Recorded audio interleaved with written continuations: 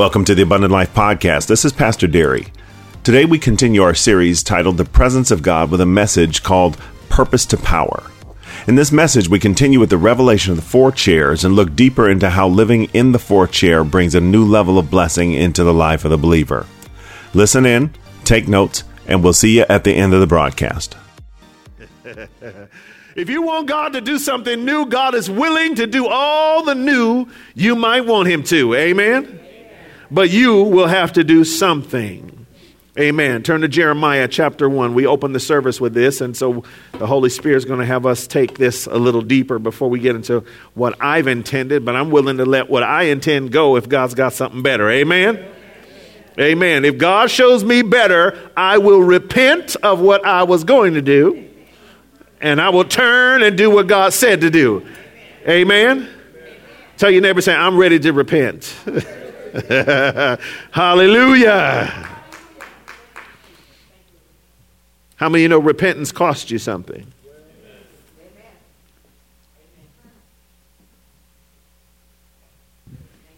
I test drove this car one time.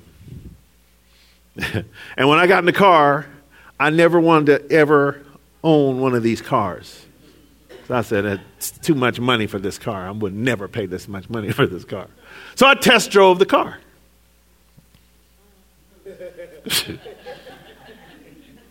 And after I test drove the car, I was willing to pay what the car was worth. That's called repentance. Some you say, I ain't never going to do that. And then when you find out what the value is, you're willing to pay what you weren't going to pay before. You're willing to do something you weren't willing to do before. Because you've tasted and seen that something is good. And because it's good enough, you say, forget it, I'll pay. I'll pay what's required. See, I never wanted to be a Christian. I grew up in a house where Christianity was there, but I personally did not believe. I did not want to believe. But when I tasted one day and I saw that God was good, I said yes to God. I paid what I was not willing to pay. Amen. See, this is what the Bible says in Acts chapter 1. Keep that there. This is what happens. In Acts chapter 1, that's right, we're going there. But in Acts chapter 1, Jesus has shown his disciples his goodness in that he has risen from the dead. He shows them how good he is. They were willing to follow him for a kingdom of the earth because that's what they thought. They looked at Jesus as a political leader. They said he's got special power, but he's come to deliver the kingdom of Israel that's been under bondage of Greeks and Romans and other people. He's finally going to come and set us free because we're God's chosen people. We're supposed to be free. But Jesus has now come to set us free. And so when they said, Jesus, is this the time you are now going to restore the nation of Israel? He said, no. You're asking about something that's not the timing that you're asking about. The Father has kept for those things, for himself, those things. He's kept certain things to his own counsel. The Father's not going to answer that question for you right now. But I will tell you this. You're going to receive power when the Spirit comes on you. And you're going to be witnesses to me in Jerusalem, Judea, and Samaria, and all the earth. You're going to be able to be a witness to me. And I don't have nothing to do with whether Israel's restored to the kingdom or the kingdom's restored to Israel. You know why Jesus didn't care if Israel restored to the kingdom? Because he was creating a new kingdom. See, Israel was the kingdom that God set up on the earth, but he's setting up a kingdom that doesn't have the boundaries or the borders. He set up a kingdom that a man can't control. He was setting up a kingdom that allows you, if you're in a kingdom where a man is overseeing it, for you to be free and independent, even if a ruler is over you. No matter who you are. No matter who you are, you have the right and the power to operate in freedom. So when we were singing, worshiping today, and we were talking about, he's my healer, And then in the song it says, I will be free. You can make it personal and you can say, I am free. Why? I'm free indeed. Because why? Because Christ in me. The hope of glory is upon my life. And because he's in me, I am free and independent of circumstances around me. I live in the circumstances, but I'm not overwhelmed by circumstances. Tell your neighbor, say, I am not overwhelmed because I've received power when the Spirit came upon me. Come on, you receive power when the Spirit came upon you. And if you understand that you receive power when the Spirit comes upon you, then you will understand what I'm getting ready to tell you. Jeremiah chapter 1, let's go to verse 9. Then the Lord put forth his hand. I want you to touch your neighbor's hand, your neighbor's shoulder. Reach out, touch your neighbor's shoulder real quick. Feel that touch. If you're being touched, I want you to feel that touch. And I want you to think about that touch. What does it feel like? Somebody's hand is on your shoulder. See, a hand on your shoulder can represent comfort. A hand on your shoulder can represent confidence. A hand on your shoulder can be something that encourages you or builds you up or strengthens you. And so Jeremiah says, the Lord put forth his hand and touched my mouth. Now you were touching your neighbor's shoulder and it represents all that. But if somebody touches your mouth, number one, you don't let nobody touch your mouth. It ain't supposed to be close enough to touch your mouth. A stranger can't walk up to me and say, let me put my hand on your mouth. No, you cannot put your hand on my mouth. As a matter of fact, I'm watching you all the way right now.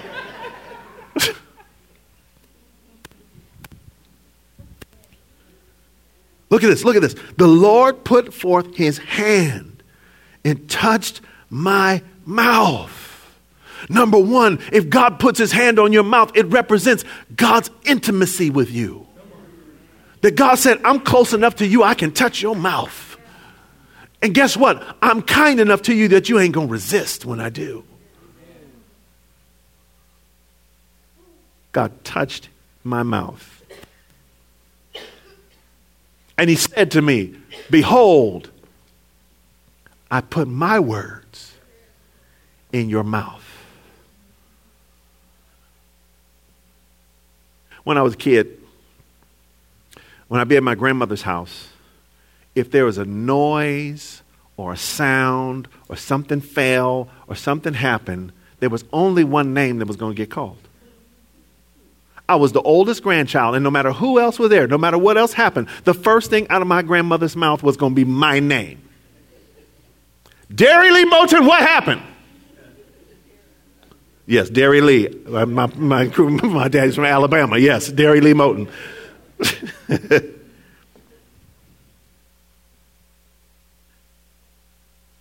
My name would be in her mouth.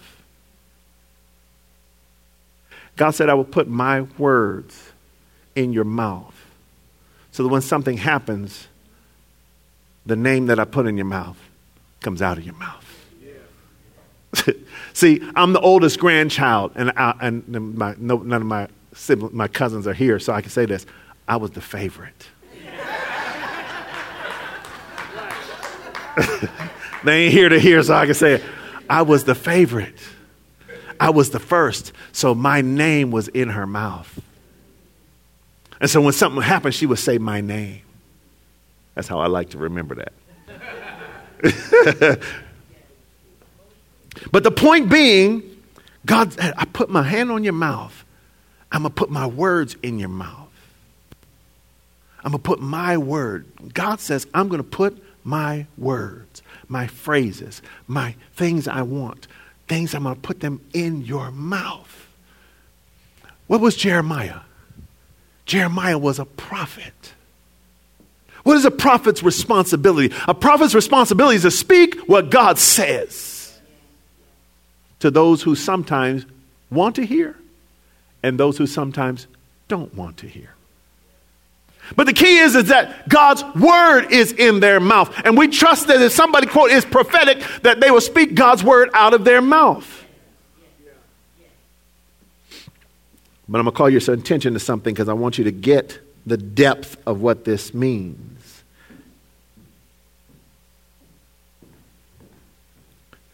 Behold, I have put my words in your mouth. See, I have this day set you over the nations and over the kingdoms. I want you to notice that there's an S on the end of those. Over the nations and the kingdoms. He was a prophet to Israel. Except God said, I've given something, I'm putting my word in your mouth, and I'm setting you over nations and kingdoms. The boundary of his authority should have only been Israel. But it wasn't. There was a bigger boundary than what he was grown up to understand.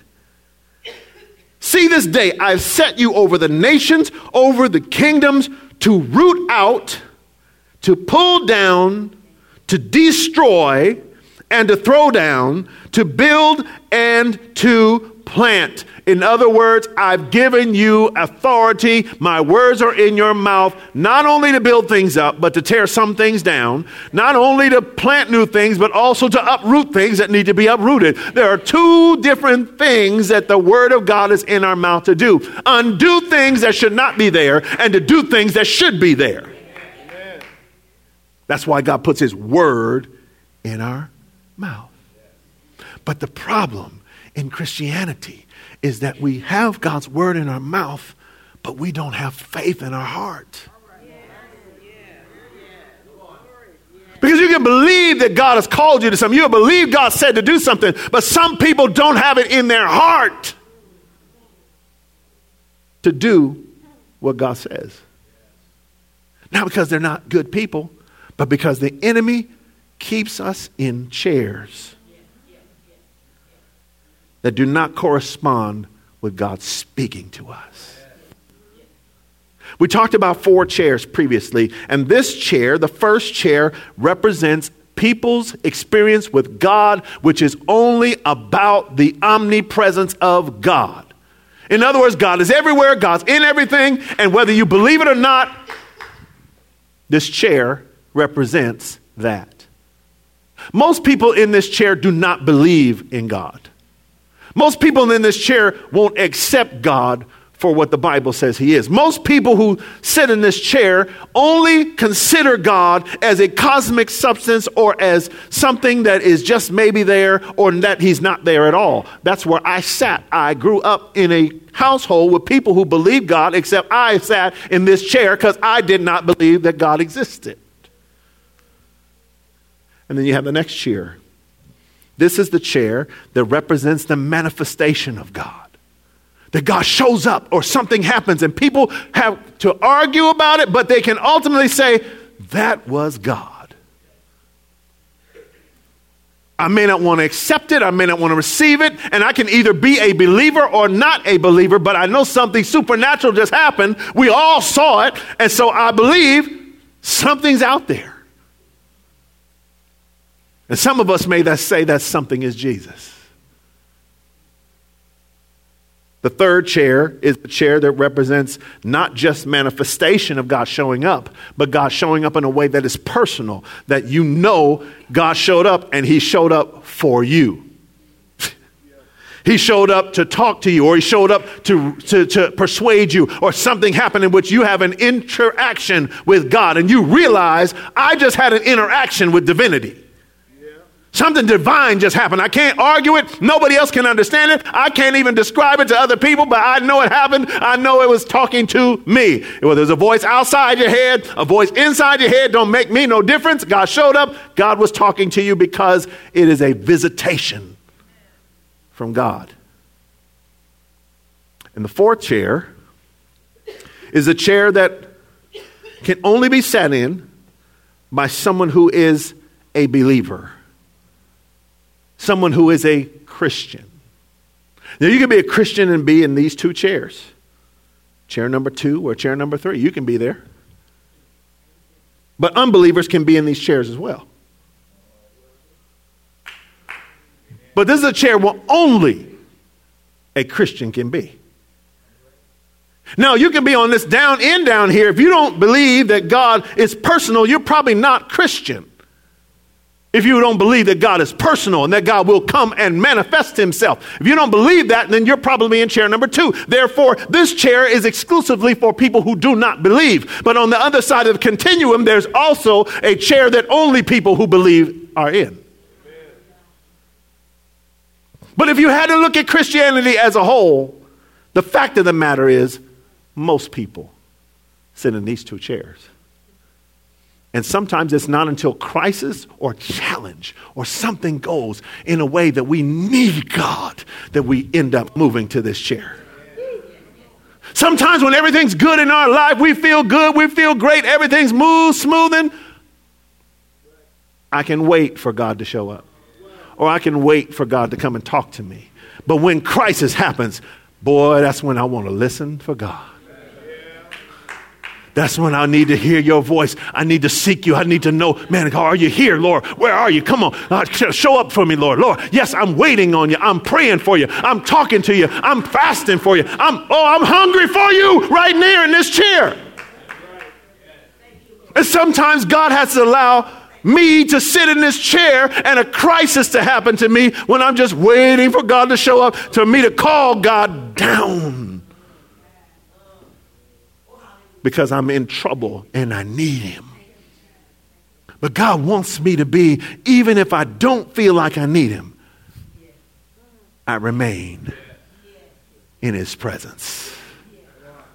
Amen.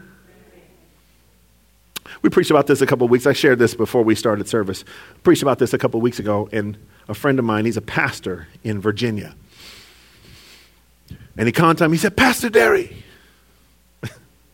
He said, Pastor Derry, I listened to your message. He said, and man, I was so blessed. He said, but then at the end, you asked a question, and I had to go back and listen to the message again. He said, I went back and listened to the message again, and when I listened the second time, I was offended. I was offended because I like to think of myself always in the 4th chair. He said, but the questions that you asked made me realize I often sit in other chairs. God told Jeremiah, he said, I'm putting my hand on your mouth. I'm putting my words in your mouth. I'm going to give you power to set you over nations and over kingdoms. I'm putting you over things. However, when you're over those things, how many of you know that when you're over something, it is a responsibility? When you're over something, it requires a certain amount of responsibility. If I walk in a liquor store and I go to the refrigerator and I grab a bottle of wine and I turn around and I walk into the counter and one of you fine partners of this ministry walks in and sees Pastor Derry in a liquor store holding a bottle of wine, what would you think? Ooh, Pastor.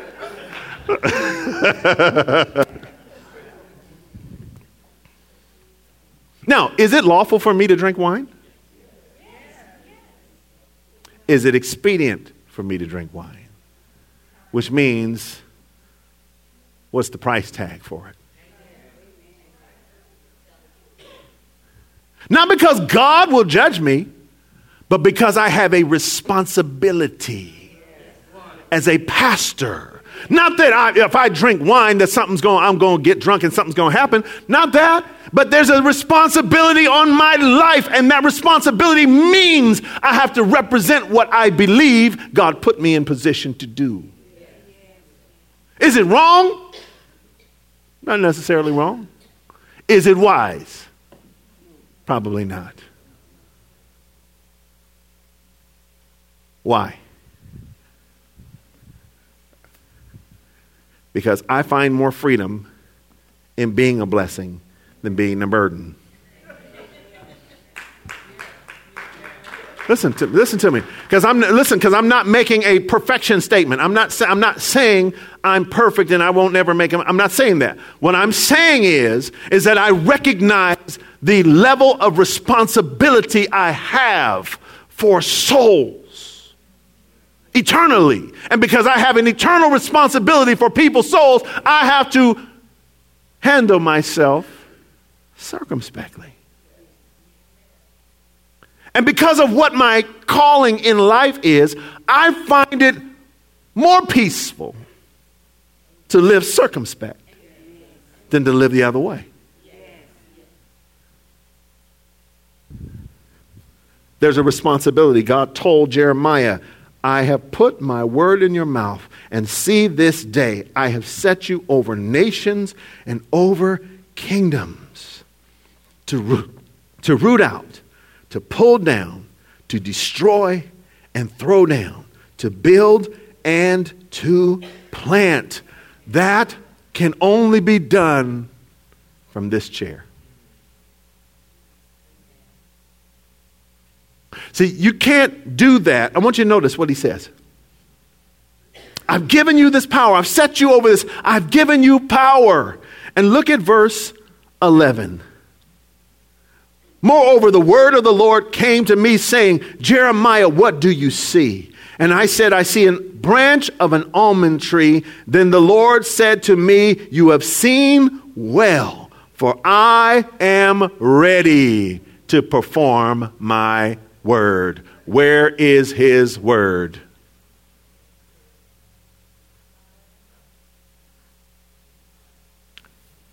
You've seen well, for I'm ready to perform my word. So where is his word?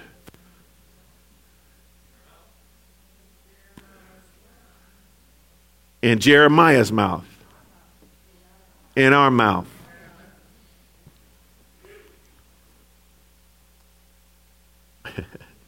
I'm not going to move fast. I'm going to let you meditate on what I'm asking you.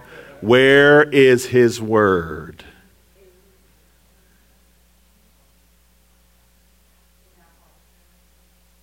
Yeah, if you've been meditating on the word is in your heart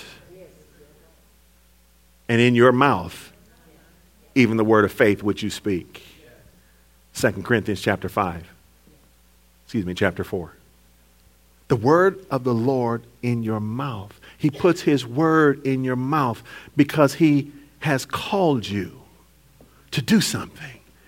God's called you to be an impactful person. God's will is on you. God's hand is on you. And sometimes you judge that based on how you feel about you and not about his word. Amen? Amen. Acts chapter 1. Acts chapter 1.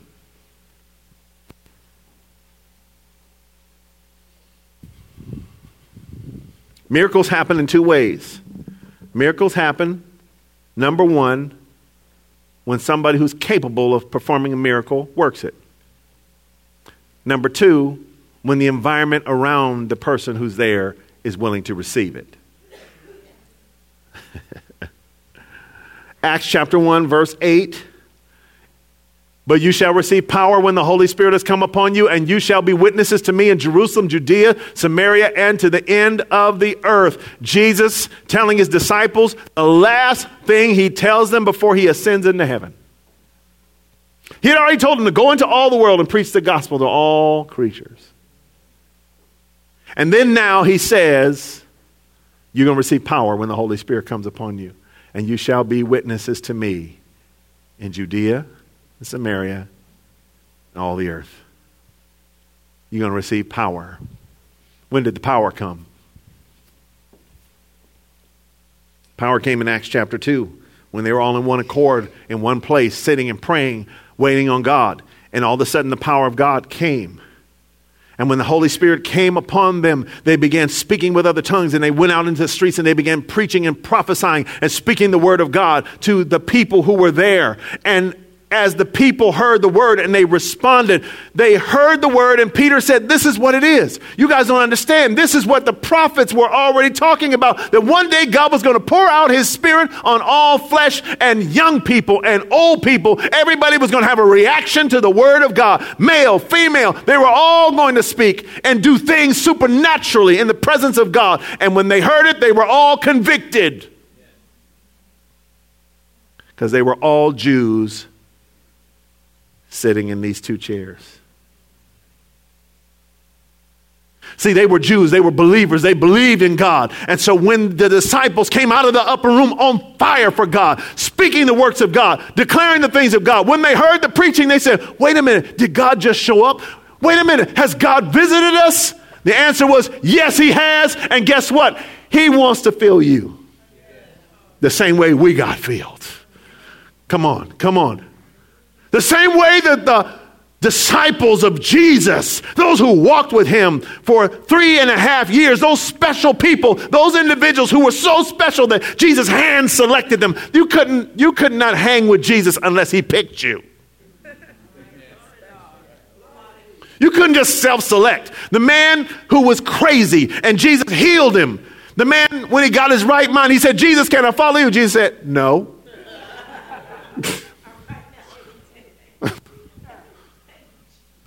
Jesus, I'm so excited. I was out of my mind. You set me free. You cast the devil out of me. Can I follow you? No, go home.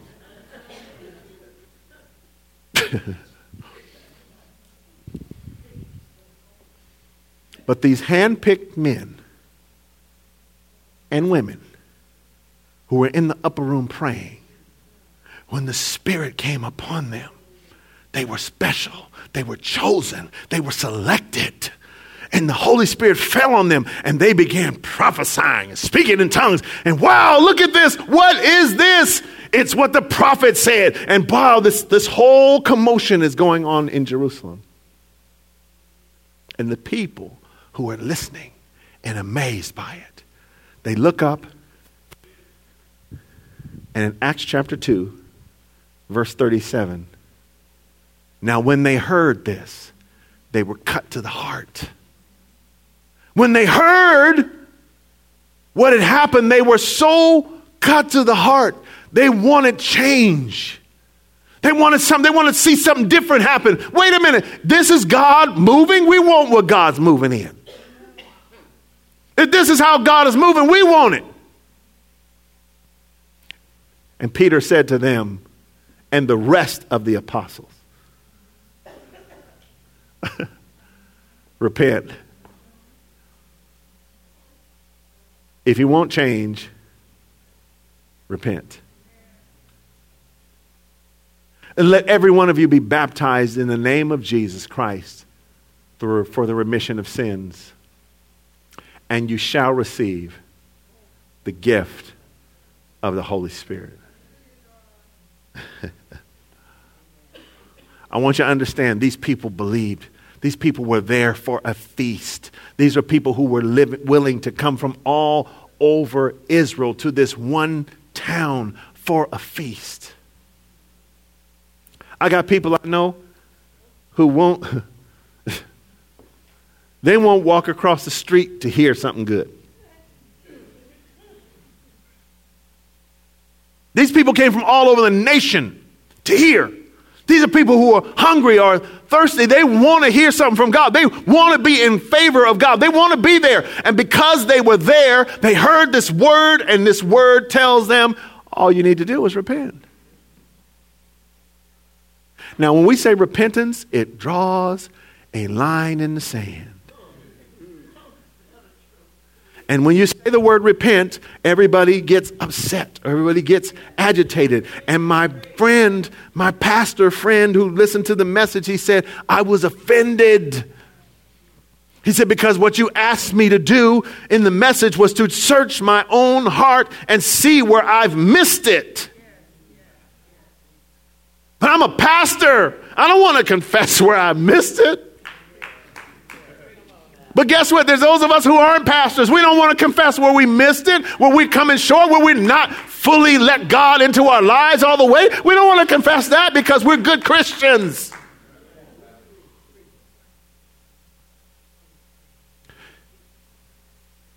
that line set there about repentance is a line that if we aren't willing to cross the line, we can never get to the chair. These were believers. These are Jews. These are people who love God. And they're in these two chairs waiting for something to happen. Something happened. Now that something happened, what are you going to do? How are you going to respond now that something happened? The Holy Spirit has come down out of heaven, empowered these individuals. 120 people are filled with God, filled with the Holy Spirit, crying out the wonderful works of God. We see it with our own eyes. What are we going to do? Repent. What does repentance mean? Repentance means to have a change of heart that triggers an action in a new direction. A change of heart that triggers an action in a new direction. Like I said, that car. I test drove that car, and all of a sudden I was repentant. I said what I was not going to do. But I drove the car and I said, I will do what I said I wasn't going to do. Because my heart was changed. My mind was changed. I saw something I hadn't seen before. And now I was willing to, with natural resources, do something different. But what happens in the spiritual life when I'm sitting here and I'm enjoying my life because I got a good life, because I have a good job, and because my family's okay, and because I'm relatively healthy, and because everything's cool when I measure myself against other people, and I drive through other neighborhoods and say how blessed I am while I go to my neighborhood that I live in. And what about when I'm living like that and I don't have to do anything special because I'm just waiting for God to do something else for me?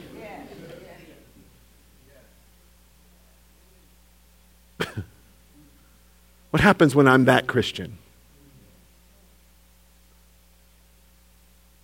And everything on the external of me is all good. But inside, I'm still struggling. But I can't let nobody know I'm struggling, because that means spiritually, I live in neighborhoods that I naturally have to pass. See, let me make it plain. There's ghettos on the outside and there's ghettos on the inside.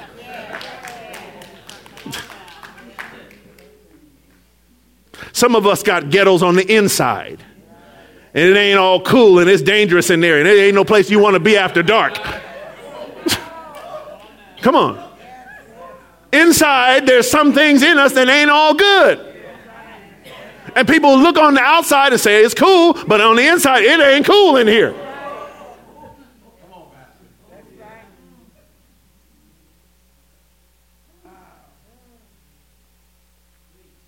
Amen? Peter said, repent. See, when the disciples, there was no cars and houses that people saw. There wasn't all the, quote, blessing stuff we talk about. None of that was what happened right there in Acts chapter 2. No, they didn't see none of that. What they saw was they saw people free. They saw people who were so free that they were speaking the wonderful works of God. And when they saw how free those people were, they saw it and they said, what do we have to do? What do we have to do to get that?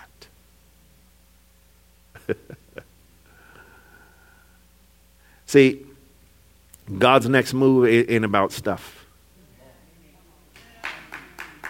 The next move that God's doing ain't about stuff. Stuff is good and stuff is going to come, but it ain't about the stuff. God's next move is about how to get people who are bound and they are having every single possible, conceivable thing that their imaginations have brought them. I'm looking at something downtown Oakland. All these skyscrapers are being erected. Residential skyscrapers, residential condominiums, all this stuff. Gentrification is live and active in Oakland. A lot of neighborhoods that I remember from growing up, those neighborhoods are being changed. And so this new stuff is erecting, and it's an overflow from downtown San Francisco. And so downtown San Francisco, you can't buy a condominium. You can't buy a one-bedroom condominium in San Francisco for less than $500,000. You can't buy one. You cannot buy one. And now the overflow is coming into Oakland. So you have all these people who are working in these tech businesses and generating lots of income, and they're struggling, but they're still, they're doing stuff, and they're living their life, and they're doing things, and they have things going, and they figured out that, you know what, I don't want God, but I want to do good works. And so we have a lot of good work things that people do, good works all over the place. They're doing all kinds of stuff because I want to feel good. And so I'm going to pay it forward. Right? I don't want God, but I don't want to feel bad. So doing something good for somebody else will make me feel good. Now, I can be in this chair and do that. I don't even have to believe there's a God to do that. I can do good works all day long. So there's a move of God to get people to the fourth chair. But it's not based on stuff. It's not even based on good works. It's based on the condition of the heart. Its condition is change. Changing the heart. See, these people said, what do we need to do? You need to repent. What does it mean? You need to have a change of heart and thought regarding how you're living. Now, he didn't tell them. I want you to look closely at the passage. There's three distinct things there. There's number one, their desire. What do we do? Number two is the call to repentance. The third, which people get mixed up with what repentance is forgiveness through the baptismal process, which blots away your sin. See, we think repentance is about sin. Repent, you dirty sinner, repent. Repentance is not just about sin. Repentance is about our attitude toward God. Repentance is about your attitude toward your Creator and what you're going to do with that attitude. When your attitude gets right, when you, quote, repent, then He forgives your sin. See, we think repentance is me. You got to repent and get your whole life right. Then you come to church and then you get better after that. No, you repent and have a change of attitude. Then God forgives your sin and then He disciples you toward change.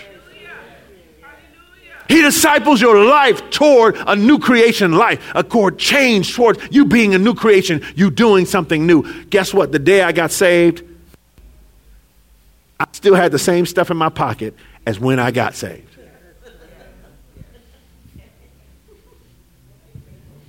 Amen. But God saved me. And God filled me with His Spirit. And then I went home. And as God was ministering to me, I began taking things out of my pockets.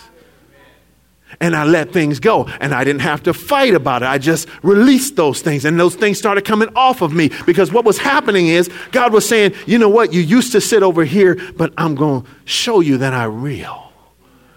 And then I'm going to show up and talk to you. And I'm going to tell you what you need to do. Then I'm going to fill you with my Spirit. And when my Spirit comes upon you, you're going to receive power. And that power is going to let you reach in your pocket, take things out, throw them away, and never look back for them. When you get the Spirit in you, when the Spirit comes in you and the Spirit comes upon you, He's going to put a new way of thinking in your mind. And you're going to live in constant state of repentance going, oh, that's how you do this. Oh, that's how I live this life. Oh, that's how I move. Oh, this is how I can be a blessing instead of trying to get somebody to bless me because I'm blessed. And I keep getting my mind renewed and my mind gets renewed more and more. And then I sit in this seat and then Jesus calls me out on the water and I see all my circumstances. I say, I can't do this. And then all He says is this, repent. Just repent. Just have a change of heart and you can come right back to the seat. Guess what? You don't have to earn it. You don't have to work to get back to the seat. All you have to do is say, Lord, thank you. I see. And now I change my heart. And guess what? Now I move right back to the seat. I don't have to get to this seat from there. I can go from there all the way to here. As a matter of fact, in all reality, when I got saved, the night I went from the first chair to the fourth chair the same night. I skipped the other 2 chairs. But then God showed me other areas of my life where I was still struggling and I was still sitting in these chairs. And he said, guess what? Just get your mind on me and I'll bring you over here. I'll bring you to a new place. The problem in the church is this. There are a couple of things that keep us from the 4th chair, which I want to talk to you about really quickly. And then we're going to get ready to close.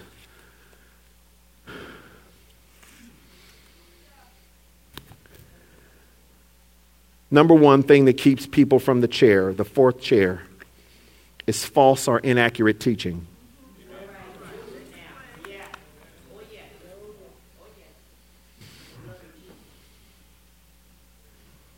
If you're taught that as a Christian you're not changed, if you're taught that when you're a Christian you're just a sinner, and I don't want to be mocking when I say this. When you're taught that you're a sinner saved by grace, and it's not, and which is true.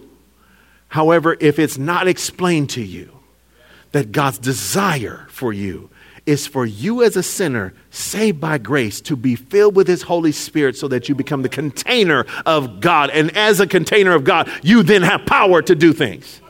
If you believe you're a sinner saved by grace and that you are a victim to every sin or thing that comes in your environment, then that's what you do. You give in because you've never been taught you can do anything else.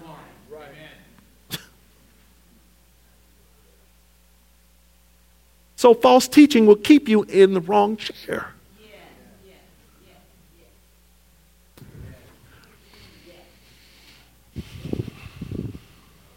Tell your neighbor, say, praise the Lord. I can read the Bible myself.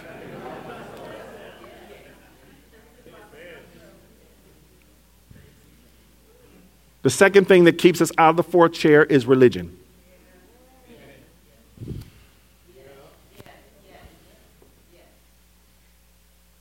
In Mark chapter 7, Jesus is ministering to someone about tithing.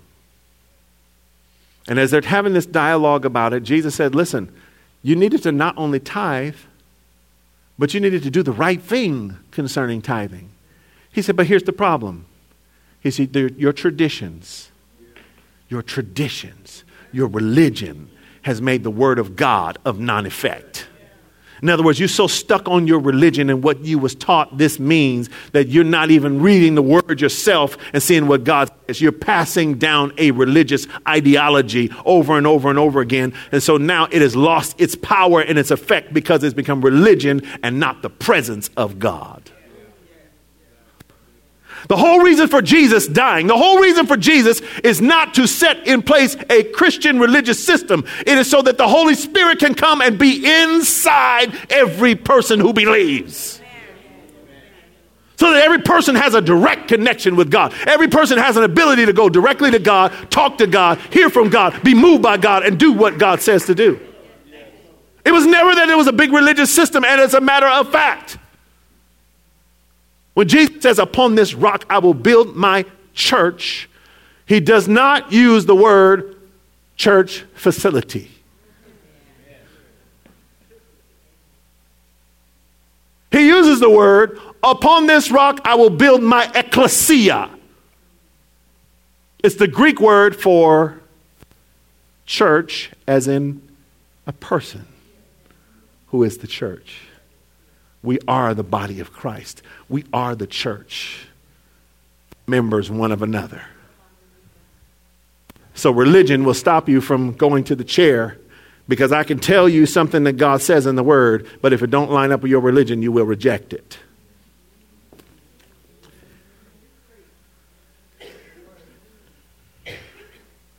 Number 3, dominant emotions. When your emotions dominate you, Your emotions will keep you out of the fourth chair. Because you will argue against the truth because of how you feel. One morning I woke up and I did not feel good. I felt really bad. And I said, I'm not going to work today. I don't feel good. And I laid there in the bed. Probably about 5:30 in the morning when I made my decision I ain't going to work. I don't feel good. It's 5:30 in the morning. I don't feel good. I ain't going to work. It's time to get up. I don't feel good when I'm getting up, so I ain't going. So I didn't go. So the next morning I woke up. I don't feel good. Y'all know where this is going, right? If every morning you don't feel good, you don't go to work, how long you going to have a job?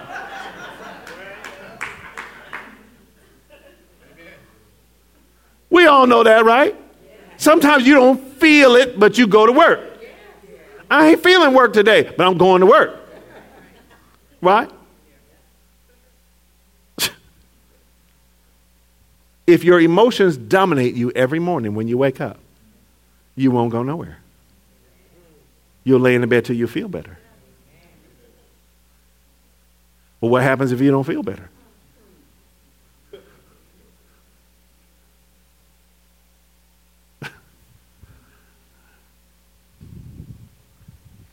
Dominant emotions will keep you out of this chair because your emotions will tell you one thing. And never mind the fact that also, most times when I don't feel good in the morning, I usually feel better about 8 o'clock. If I don't feel good at 5:30, usually by 8 o'clock, I'm cool. Just long enough to have called in sick.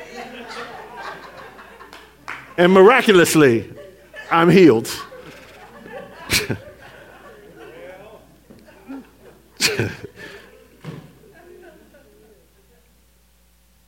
If your emotions dominate you, your emotions will keep you out of the chair. Amen? Amen. Number 4, choosing flesh over spirit. The choice of flesh over spirit. So while dominant emotions is about how you feel, choosing flesh over spirit is choosing what makes you feel good over what God says. What do I mean by that? That has kind of two branches. One is pleasures that we would refer to as basically as lust. It's lust of the flesh, lust of the eyes, pride of life, right? Those things keep us from God. But the second thing is probably even more nasty. And that is called weariness. Getting tired. I'm tired, so I ain't going to do what God said. I'm tired. There's nothing wrong except I'm tired.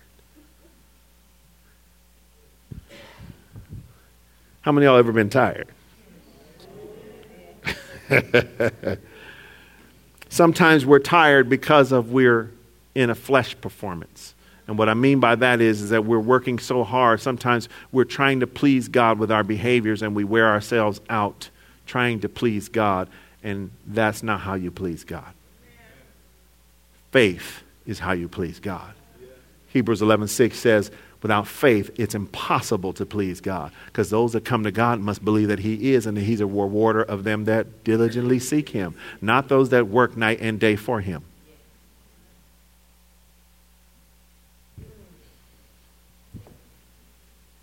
So there are some weary people, weary Christians, love God. Me and Tammy were at this wedding one time. And this lady the caterer was in the kitchen working. She was working so hard. That lady was working in there. She was working, and she was working so hard. She was working so hard she couldn't find the spoon. She's making punch, and she can't find the spoon. And she's all stressed out.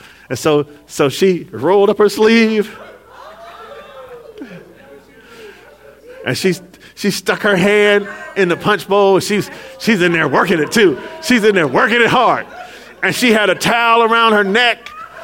And it was a towel. She had ice in the towel because her neck was hurting. And the towel's around her neck. And she's in there stirring. Whoo! And we went in there and said, we're not going to stay for this one. We're going to leave right now. We ain't staying for this. But anyway, that's the picture. We laugh about this today because it's the picture of weariness. This lady's working so hard and she got ice around her. And she can't find stuff. You in the kitchen, you can't find one spoon in the kitchen. But she's so weary she can't get time to look at no spoon. I just stir this up. Woo! It's true. This is really true. But guess what? There's Christians like that. There's this song that I used to sing, and it was called, I Miss My Time With You. And it's a song that God is singing to a person, saying, I miss my time with you, all those moments together. I want to be with you today, but I can't take it when I hear you say, you're too busy. You're too busy trying to please me. But how can you please me when your heart is empty? And the song is God singing to a person who's so dedicated, so sold out, so working hard for God that they not even stopping to talk to God. Yes. And they're good Christians who will love God, but they're stuck in these chairs. They're Marthas, working hard, mad at her sister Mary because Mary's talking to Jesus. Don't she see all this work I'm doing? Don't she know she should be helping me work? What's wrong with her? Jesus says she picked a good thing, and she won't be penalized for what she selected. It's better to spend time with God.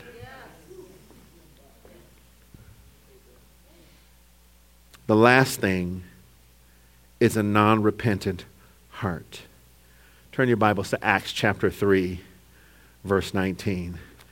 Repentance is such a bad word with people. People hate to hear somebody say repent. If I sit down with somebody and counsel with them, and they tell me their problems, I say the first thing you need to do is repent. God, I guarantee you it's going to be an argument in there.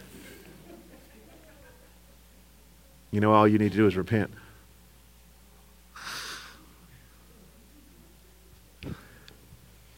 But I want you to see something here. Acts chapter 3, verse 19. Repent, therefore, and be converted. Changed, converted.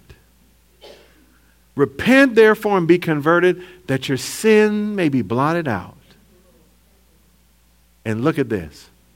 So that times of refreshing can come from the presence of the Lord. So you have an enemy who doesn't want you to repent because he knows that once you get your heart turned toward God and you get yourself aligned with God, God blots out your sin and your issues and your challenges and all those things that keep you from God, and then he brings you to a time of refreshing. What's the refreshing comes from? It comes from the presence. The presence of the Lord. Times of refreshing coming from the presence of God. Being in the presence of God refreshes you. And we believe sometimes that the presence of God restricts us or constrains us or makes us harsh or makes us something wrong. And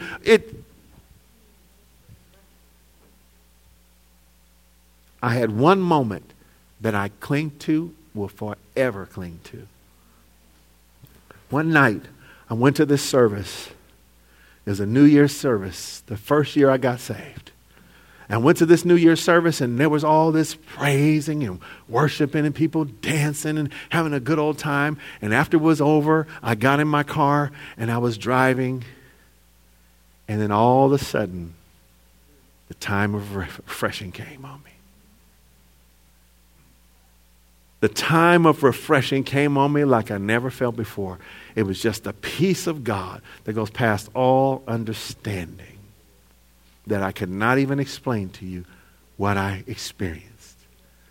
But it was so refreshing. That night I was up for it was close to 36 hours.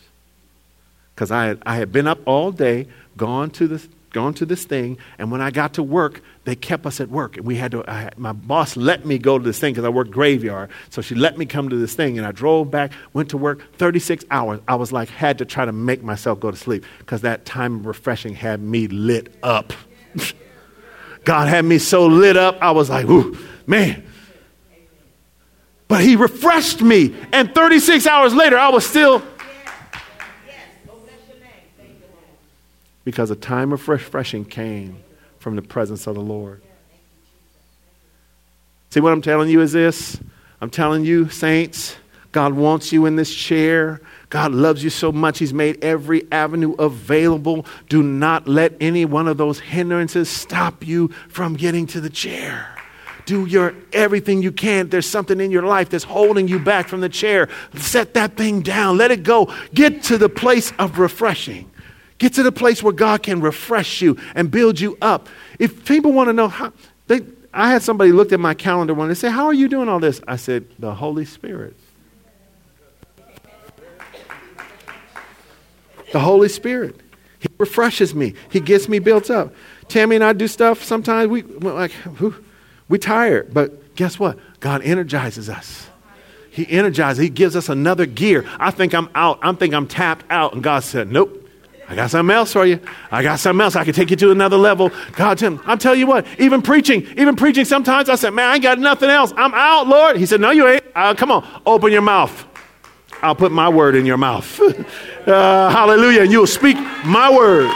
And my word will come out of you. And my word will accomplish what I please. It'll do what I sent it to do. Because you're the vessel. I'm the substance. Come on. God is the substance on the inside of us. Amen. He's the substance. That's what we're trying to get stirred in us. Is that the presence of God is not of us, but of God. You have a treasure in earthen vessels so that the excellence of the power is not about you. Woo! Come on. What's keeping me alive? The power of God. What's keeping me moving? The power of God. What's keeping me doing things that I don't understand? Power of God.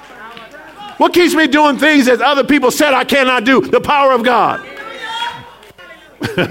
Come on. Come on. And guess what? In Acts chapter 2, I told you, he said, repent. And you know what happened? Those people that repented, they became just like the special people. See, the 120 that were in the upper room, the hand selected, the picked, those special people, when they received what the disciples said, they repented, the Spirit came upon them the same way they came upon them. The Spirit came upon 3,000 people the same way it came up to the 120 that went out of their way to pray. These were just walking down the street, not even know what's going on. And all of a sudden they had the same thing those had, because God doesn't reward us by our labors. He's not interested in your toil. He's interested in your faith. Because faith is the substance of things you hope for and the evidence of things you cannot see. Amen. Praise the Lord. We got to stop right there. I can't take y'all no further. Amen. Hallelujah.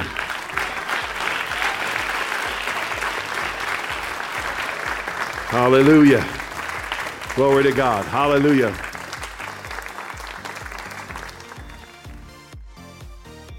Today's message was titled Purpose to Power from our series, The Presence of God. For more information about Abundant Life Worship Center, please feel free to check out our website at abundantlifeworship.net. On our site, you'll find more information about us, our church and events calendar, and other messages that may be of interest to you. Once again, the site is abundantlifeworship.net. You can also find us on our Facebook page at facebook.com/abundantlifeworship.net. God bless, and we look forward to seeing you on our next podcast. And until then, I invite you to stay in the fourth chair and remember that Jesus came to give you life, and that more abundantly.